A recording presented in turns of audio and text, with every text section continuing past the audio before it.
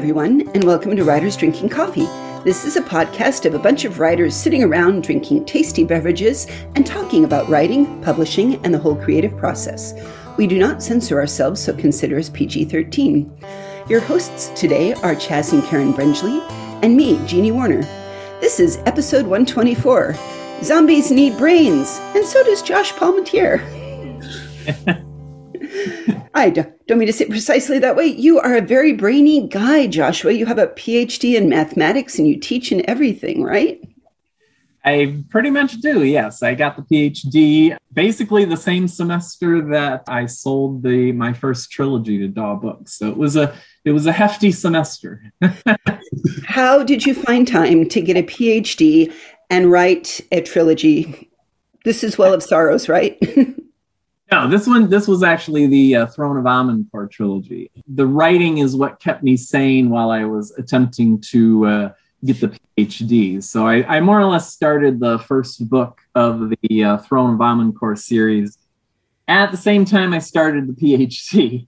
And it took me a good 6 years to write the Skewed Throne and then revise it a couple times and stuff like that. But it was a very good way, since it was fantasy, it was a very good way for me to take a break from the mathematics. So when the mathematics got a little bit too intense, then I would take a break and I would work on the writing. And then when I felt like I'd recovered, I would go back to the mathematics again. So if it took you 6 years to write the trilogy, how long did it take for the PhD? The PhD was 6 years. 6 years. Yeah. Right. Yeah. Because when I went back, when I started PhD, I already had my master's. Yeah. And they said, when I went for the interview, they said, we don't know where to put you because you already got your master's and everything. And I said, well, I've forgotten everything about the master's, so I just want to start from scratch. So it took me a couple years longer to get the PhD because I had a break. I said, I just want to start over where the master's students would start. So, are you saying that if you don't use differential equations every day, they start to slip through your fingers? Because I believe that. Yes. Not just differential equations, any mathematics. If you don't use it, it walks away. Yeah, it sounds like you're talking about the quadratic formula. Thank you. Quadratic formula. So there's a question of, do you get to use any obscure math jokes or concepts in your writing, or do you keep them firmly separated, fantasy versus... Because I don't know, when I read your Shattering the Lay, at least the first two of it, and I'm eagerly reading the third one, there could technically be a lot of hidden math in that. Oh yeah, there's, I played a little fun in the Throne series because I had my main character hate mathematics. But remember, I was going for the PhD at the time. So well, that seems fair. Yeah, it was probably a little bit of stress relief by putting that in there.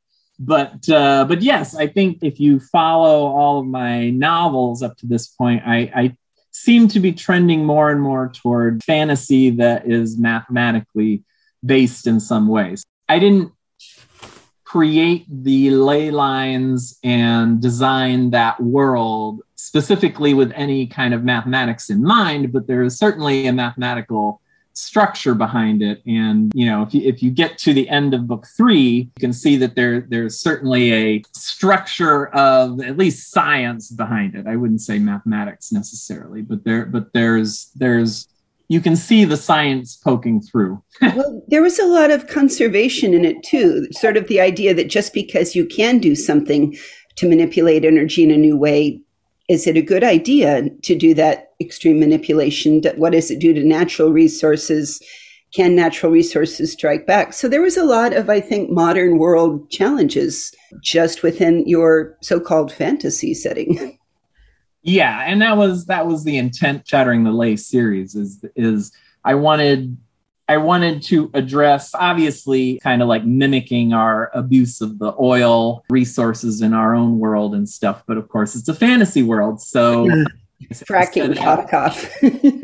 Yeah. So I said we were abusing ley lines, and so yeah, that was kind of kind of the genesis for the Lay series. And at that time, I wanted to write a fantasy series that had a very modern flavor to it. And so, the Lay series was the result of that. The series that I'm currently writing right now is called the Crystal Cities series. It was even further than the ley lines. I actually have mathematics built into the magic system of the world in the Crystal Cities. So I'm certainly trending more and more toward more like scientific fantasy, so to speak. Awesome. That's just awesome. Just so I have a story coming out next month called A Bayesian Theory of Wishes, coming out in Parsec next month. And so you can put math into just ordinary fantasy, Bayesian theory, I think, is magic itself. So, I loved The Witcher. If you go back and read the original books by Andre, I can't pronounce it, so sorry out there. They took it, he made modern political science into a fantasy novel, and it was freaking brilliant for it.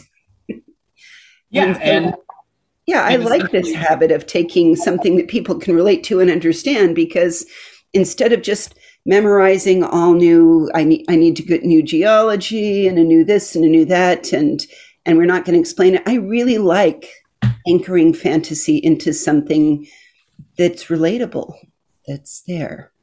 Well, I don't know how mathematics is relatable to everybody, how much mathematics is relatable to everybody.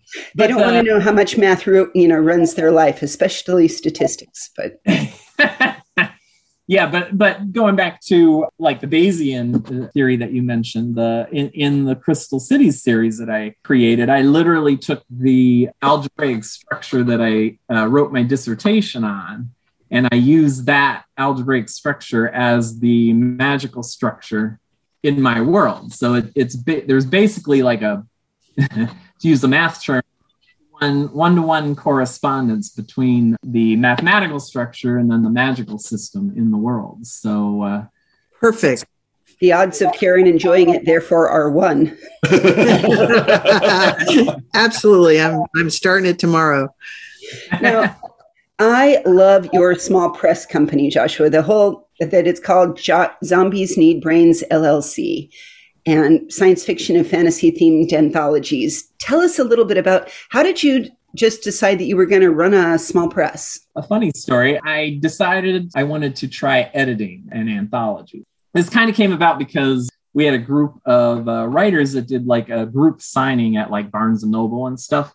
And then after the signing, we all got together at a bar, of course. And, we were drinking and celebrating the signing and all that. I brought up the idea of an anthology about a bar. Then Patricia Bray was there and she said, it should be a time traveling bar. And then it should be bartended by Gilgamesh. And so I said, this is a pretty cool idea and we should all be in it. And everybody laughed. And then I'm sure everybody went home and forgot about it. Except for me, I went home and wrote up a proposal for it. And I sent the proposal to Techno. That they were the sort of anthology producing company used by DAW. And they pitched it to DAW and DAW bought it. So that's how I got started with the whole idea of editing. What happened after that? So Patricia Bray and I edited the After Hours anthology for DAW. And then we edited the Modern Phase Guide to Surviving Humanity. Which is another great title, by the way. Yeah, that was a Patricia Bray title, actually. We edited that one for DAW, but then there was a big shakeup in the publishing industry. One of the consequences was DAW cut back their 6 to 8 anthologies a year down to 1, maybe 2. And so Patricia Bray and I were like, okay, we'll wait it out and see if they bring the line back. Basically, after, I think it was 3 years, I finally said, well, it doesn't look like they're bringing the line back. So if I want to continue editing, I'm going to have to do something about it myself. So I sat down that summer. Unfortunately, it was a summer I didn't have to write a book. And so I was bored. And so I sat down, basically figured out how I would start a little small press of my own. I wanted it to have a name that evoked science fiction and fantasy and also was, kind of humorous, because I was basically doing this just for fun. And so that's how we ended up with the Zombies Need Brains title. I figure it screams sci-fi fantasy, but it also sounds fun. Well, could have you could have a horror in there too. It really kind of goes for a little bit of everything. Yes, we are interested in horror. Most of our anthologies have had usually at least one story in them that kind of trends a little more toward the horror side. But we actually plan on doing some horror anthologies in the future. So it just hasn't come up yet. Feeling bad about my battery is low and it's getting dark, because I followed Sarcastic Rover enthusiastically on Twitter. And that final tweet was just heartbreaking. It was heartbreaking. That's how the anthology, My Battery is Low and It's Getting Dark, came about. Is because, it was that was a very, I guess, emotional time with the rover. And so I was like, we should do an anthology, but I wanted to turn it around. So the anthology is supposed to be about old technology, past its prime, finding new life. So I didn't want, a depressing, sad anthology, which emotions that were evoked by that situation. I said, well, let's take that situation, turn it around. If we get back to Mars at some point and we actually land humans on Mars, I'm assuming that we will perhaps find some use for all of these rovers that have been abandoned there. One can hope, because they did represent hope for a lot of us, wandering around. There's chance out there. There's life, yes. Even if it's robot life. Yes. Yeah. So can you talk a bit, Joshua, about the financial model that you use for Zombies Need Brains? Because I don't know if it's unique, and I don't know if you came up with it, but it's unusual. Well, I didn't model it after anything, so I came up with it on my own. But I'm not saying that I'm the first one that ever did it. It's somebody, I'm assuming somebody out there probably did something relatively similar to it. But the idea was, when I sat down and said, okay, if I'm going to start a small press and try to put an anthology out on my own, how am I going to do this? So I said a Kickstarter was taking off at that time, and crowdfunding in general. There were a couple other platforms like Indiegogo and stuff. So I was like, okay, well, crowdfunding seems to be a good way to go, because I don't have money. So I can't fund it all myself. So I need to get the funds from somewhere. So the crowdfunding seemed to be the best option. And so then I said, okay, well, I personally don't have enough friends and relatives enough to fund a professional level anthology. Because one of the things that I decided right off the bat was, I'm going to pay the artists a professional amount. I'm going to pay the writers a professional amount. I wanted the whole thing to be very professional.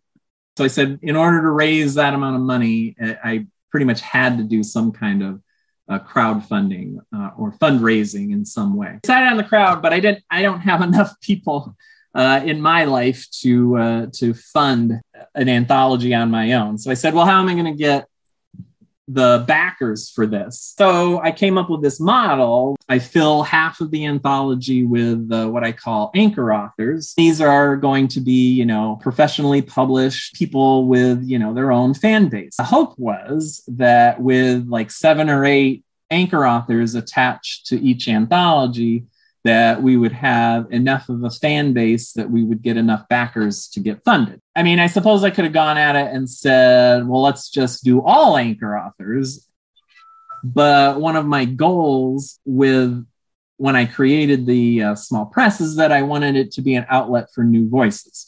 So I decided pretty early on that, I wanted to do open calls for these anthologies. So I decided that doing half and half was a good way to go. So half anchor authors and then half an open call. That way it kind of satisfied all of the things that I wanted to do with a small press if I created it. So that's the model I set up. And so far it seems to be working fairly well. I think the Kickstarter that just ended, where we funded 3 more anthologies, I think those are the 20th, 21st and 22nd anthologies for Zombies Need Brains. I'm pretty sure. That's great. That's great. Yeah. So it seems to be working. So I'll maybe tweak it in the future somehow, but I don't really have any idea how I'd tweak it at this point. I like the ruthlessly business-like approach of going after that. There seem to be folks that look at these things in many different ways of, well, I'm just going to be creative. It is still a job, and it is still a how do you get everybody paid and get it all together. So I really love that you went and learned the business side of it so that you could create, get together, get a quality project. I like the idea of anchor names plus new people. So just bravo all the way around. It looks like a great enterprise. And I think I read one of them. I think I read All Hail Our Robot Conquerors. Yes. Yeah, that was one of our earlier ones. I think it was 6 or 7 or something like that. But yeah, I literally, when I decided I was going to do this, I probably had been thinking about it and trying to figure out how it would work for like a year. So I did the research on how do I set up an LLC and how much money I would need for printing and how much money I'd need to pay the authors and the artist. But then I'm a mathematician too. So, Yeah. Numbers are my thing. And do you put one of your own, do you have a chance to write one of your own short stories in all of this? Or are you sticking with mostly being a novelist? Or how do you feel about the difference between short stories and novels? Well, there's a huge difference. First of all, strictly a novelist anymore. If you'd asked me maybe 10 years ago, I would have said, no, I don't write short stories. I only want to write novels. But I got invited to a couple anthologies early on. So I wrote a couple short stories for those. And in the process, I realized that there is a huge difference between the novels and the short stories. So it took me, I kind of stopped writing short stories after a couple of those because I realized I wasn't good at it. Yeah. And the writing is fine. Obviously at that point I probably had 6 novels out there. So I knew how to write. The problem was I hadn't yet figured out what you needed in order to write a short story. I was still basically writing as if I were writing a novel. So I spent a lot of time reading a lot of anthologies. This is as I was thinking about setting up the small press. So I spent a lot of time reading anthologies, working with other people on short stories. And I kind of, in the process of working with zombies, for 5 years or something like that in a row, I kind of taught myself what you needed for a short story. So now I feel more comfortable with short stories, and I have been writing a lot more short stories recently in the last, 2 or 3 years. So I'm putting out more short stories now, and I'm making time for writing short stories in my schedule. I haven't really written short stories for my anthologies specifically. I'm going more the old route where I write the short story and I send it out and collect lots and lots of rejections. I've got my little list of places I would like to break into. So, I'd like to break into Uncanny, and I'd like to break into the magazine of science fiction and fantasy, so I've got my little list and stuff. So that's what I'm working on now, but that's been more of a recent development, and I'm still working on novels, of course. Yeah, yes. It's interesting that editing should have led you to writing short stories. Do you actually enjoy the editing? Oh yes, I wouldn't I wouldn't be continuing to do this if I didn't enjoy the editing. I love reading Slush Pile. It's when we started, we were getting like 100 submissions per anthology, maybe, through the Slush Pile and stuff. Now Zombies is well known enough that, for a particular anthology, we might get 500 or 600 submissions. So it's required a lot more reading recently than it used to. But I love reading the stories, and I love I love finding those stories that are like perfect fits for that theme, or the really interesting takes on the theme that I hadn't considered, those little surprise gems. Or do you ever say, this doesn't fit, but now I want to do a different anthology with it? Oh, yes. That's where Submerged came from, actually. I was reading, I don't even remember what the story, there was a story submitted to a previous anthology. And I was reading it and I was like, well, this doesn't work for this anthology, but it's kind of a cool idea. And eventually that little nugget kind of developed into the whole submerged theme, which is, short stories set significantly anyway, underwater. And so it was basically a story where it's basically the cover of Submerged. It was a story set underwater, and these divers went underwater and found this temple underwater. And I was like, this is a really cool image in my head. And that author submitted to Submerged too. Unfortunately, didn't make the final cut for Submerged. But whoa! I was going to ask if you've gone back to the author to ask for that story for Submerged. I didn't have to ask. Once we did the open call, they resubmitted that story to Submerged, but didn't make the cut. I want to tell people out there that when we read the slush and stuff, I mean, you're competing for like 7 to 10 slots in an anthology, and we read a lot of really good stories that in the end just don't make that final cut for various reasons. Like, I mean, I've had really, really good stories that I absolutely loved, but at the end we didn't take them because the way the anthology, the atmosphere of the anthology, it just didn't work with that atmosphere. Because for a themed anthology, in the end, it's not just really a bunch of stories that you've thrown together. The stories all kind of have to work with each other a little bit. So, I mean, we end up rejecting really, really good stories that just didn't fit the tone or in the end for that anthology, or, they were just slightly off of theme enough that in the end we said, okay, well, we can't really take this because it's just a little too far outside the theme. And so basically the whole point of this is we end up rejecting a lot of really good stories. So you can't take a rejection from us as meaning anything except that it just didn't quite work for us for that particular anthology. Right. And you always edit with somebody else, because certainly all the anthologies from Zombies that I've seen have 2 names on the cover. Yes. One, I do that on purpose because I feel that having 2 editors on an anthology is better because you're getting 2 different tastes. And if you can mix the 2 different tastes together, you're going to build an anthology that appeals to more people.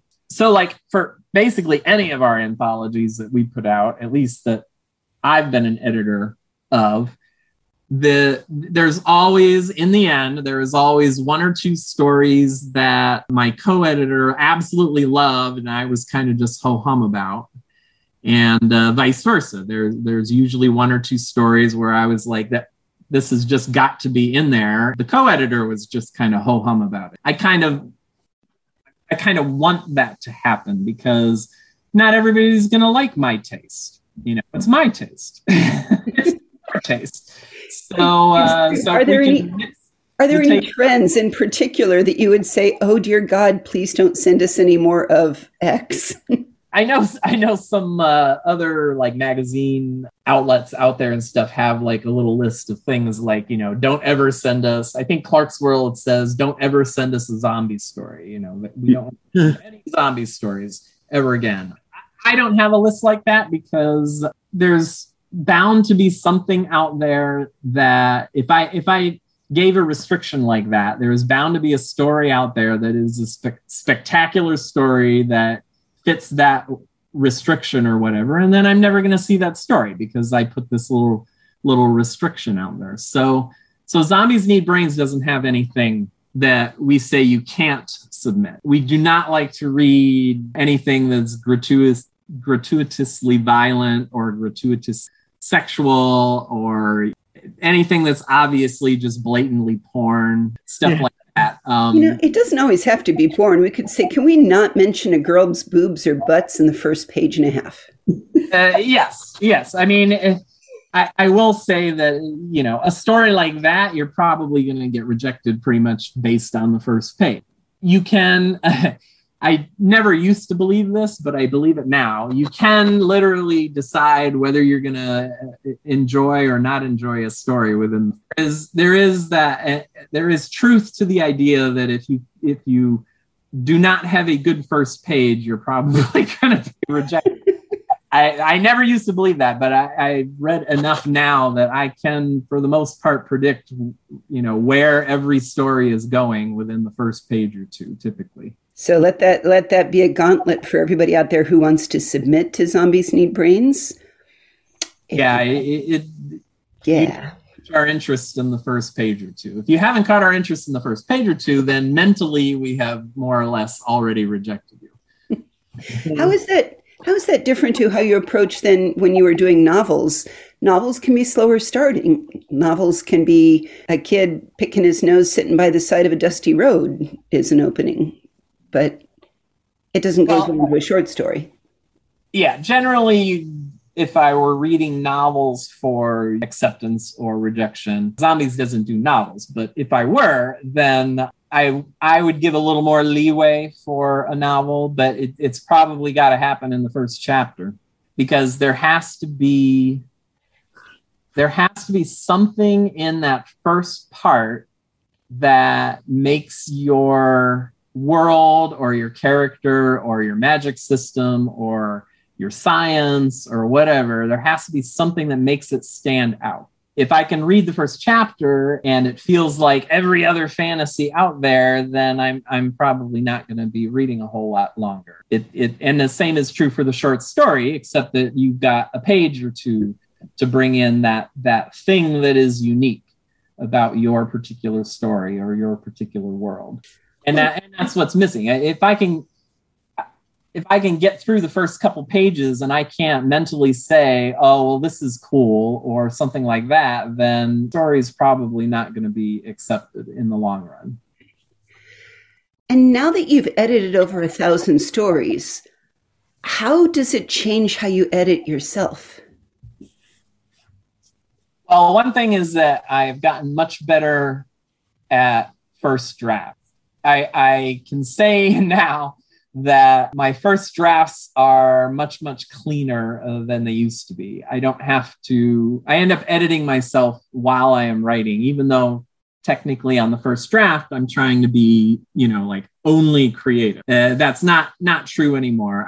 Yes, I'm trying to be creative, but I have trained myself to edit without, I guess, mentally editing, not consciously editing. Because when I go back to, revise my first drafts now, I'm like, oh, I don't have to cut out all of this description, or I don't have to. One of the big things that I used to do in first drafts was I would have dialogue tags on all of the dialogue.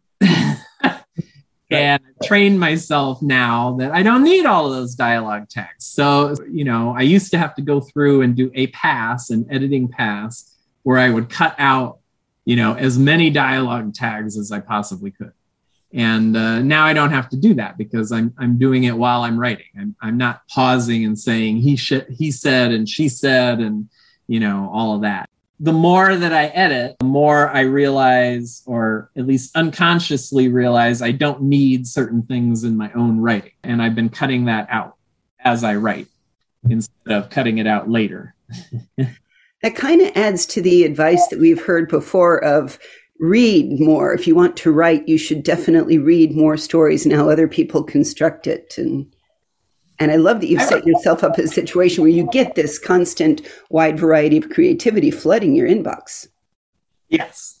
And I would say that's the first step honestly, that's what I think when everybody spouts this, write what you know. I really don't think that means, if you're a mathematician, that you have to write about mathematics.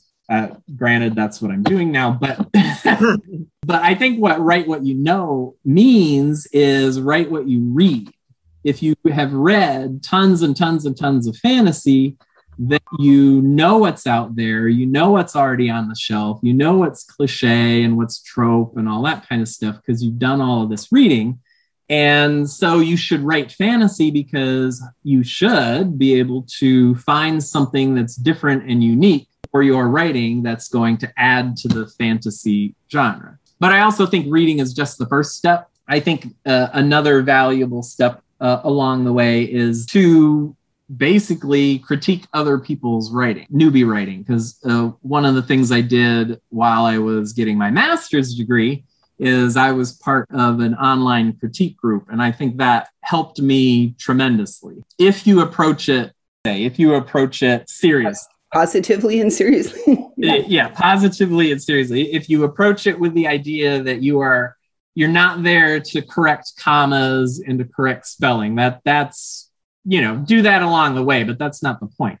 When you're critiquing, you should be critiquing things like, okay, I read this story and I kind of like this, but I don't like this. And you have to literally sit down and say, okay, why do I not like this? Like, what is it about this in the story that I don't like, and why is it happening?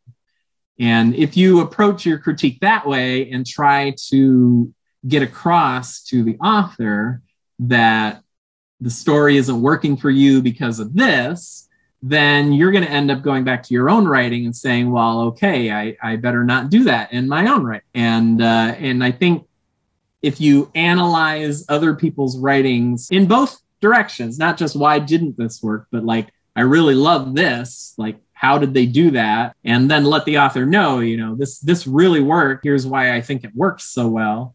If you do that when you're critiquing, then you're going to apply all of that stuff to your own writing. And I spent, I don't even know how many hours on this online writing group critiquing other people's stories. And I think it improved my writing tremendously. There's a lot of folks. Karen and I both swear by the writing group, but Chaz is on the other side of the ivory tower. So I am. I just want to be alone with my keyboard, and I write. Well, I used to write everything through, and then my agent was the first person to see it, and my editor would be the second. These days, having a wife and everything, Karen is the first person to see everything. Then my agent gets it, and then so on and so forth. But I don't. Critiquing makes me really uncomfortable. I'm really bad at it. I don't like telling people why their story doesn't work. It's not, I just don't. I don't enjoy it. I don't find it helpful. You present a story to a critiquing group, and there's 5 other people, and you get 5 different opinions, and I don't see how that's useful because. How do you judge this but not that? Well, that's part of the process when people are critiquing your own stuff. Of course, you're going to get different opinions, but what you have to train yourself to do is to basically analyze what they're saying and say, you have to be able to train yourself to say, I agree with this, I don't agree with this, and let the stuff you don't agree with go. Yeah. I mean, formal critiquing groups.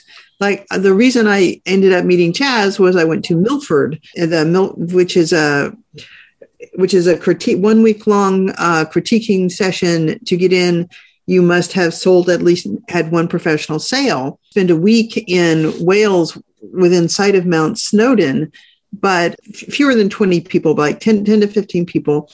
You read 2 of your stories and you get feedback that way. And it's a great place. It's just a great place to relax and be.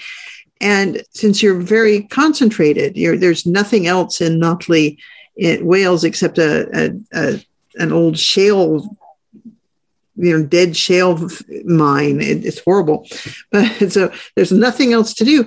And I have found that kind of setting extremely, extremely useful, which is why I went twice. And I can't guarantee that you will meet your husband through that method for everybody. I think this just emphasizes that, not everything is going to work for everybody. So I found the critiquing very helpful, but, obviously Chaz doesn't find the critiquing as helpful for him. So, and everybody's different, so everybody should take any advice that you ever hear about writing, with a grain of salt and essentially decide whether it works for you or it doesn't. Yeah, I loved the Mystery Writer's Handbook for that, because they'd ask a question and they'd ask 25 writers and get 25 wildly different answers to every question. And I think that ought to be encouraging out there to new writers to say, well, you can have your vision and you can hang it out there and you can stubbornly, but sometimes it's nice to have somebody read it and say, I don't get it. Because then you can say, are they your target market or are they not your target market? And like if I write something with horror, death, and dismemberment, I can have, the kind and gentle, lovely people like Karen say, well, I'm not your target audience, but here's what I think, versus, oh yeah, baby, bring me that blood and violence. As my husband says, I see you've killed another child. Well, my mother was a college professor. She taught English, and I would bring her my early terrible, little kid kind of stories of science fiction, and she would be very polite and kind of just, I don't understand.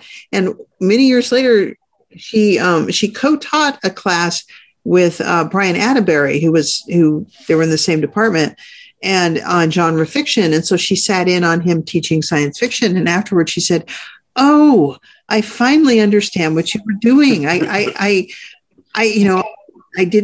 couldn't see why you would be writing such horrible things, because I thought you were smart. So anyway, part of the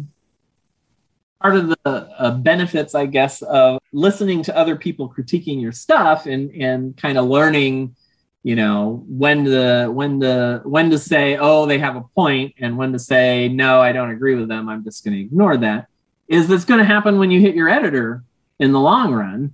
Because your editor is going to say, I think you need to change this, and I think you need to do this and fix this. And,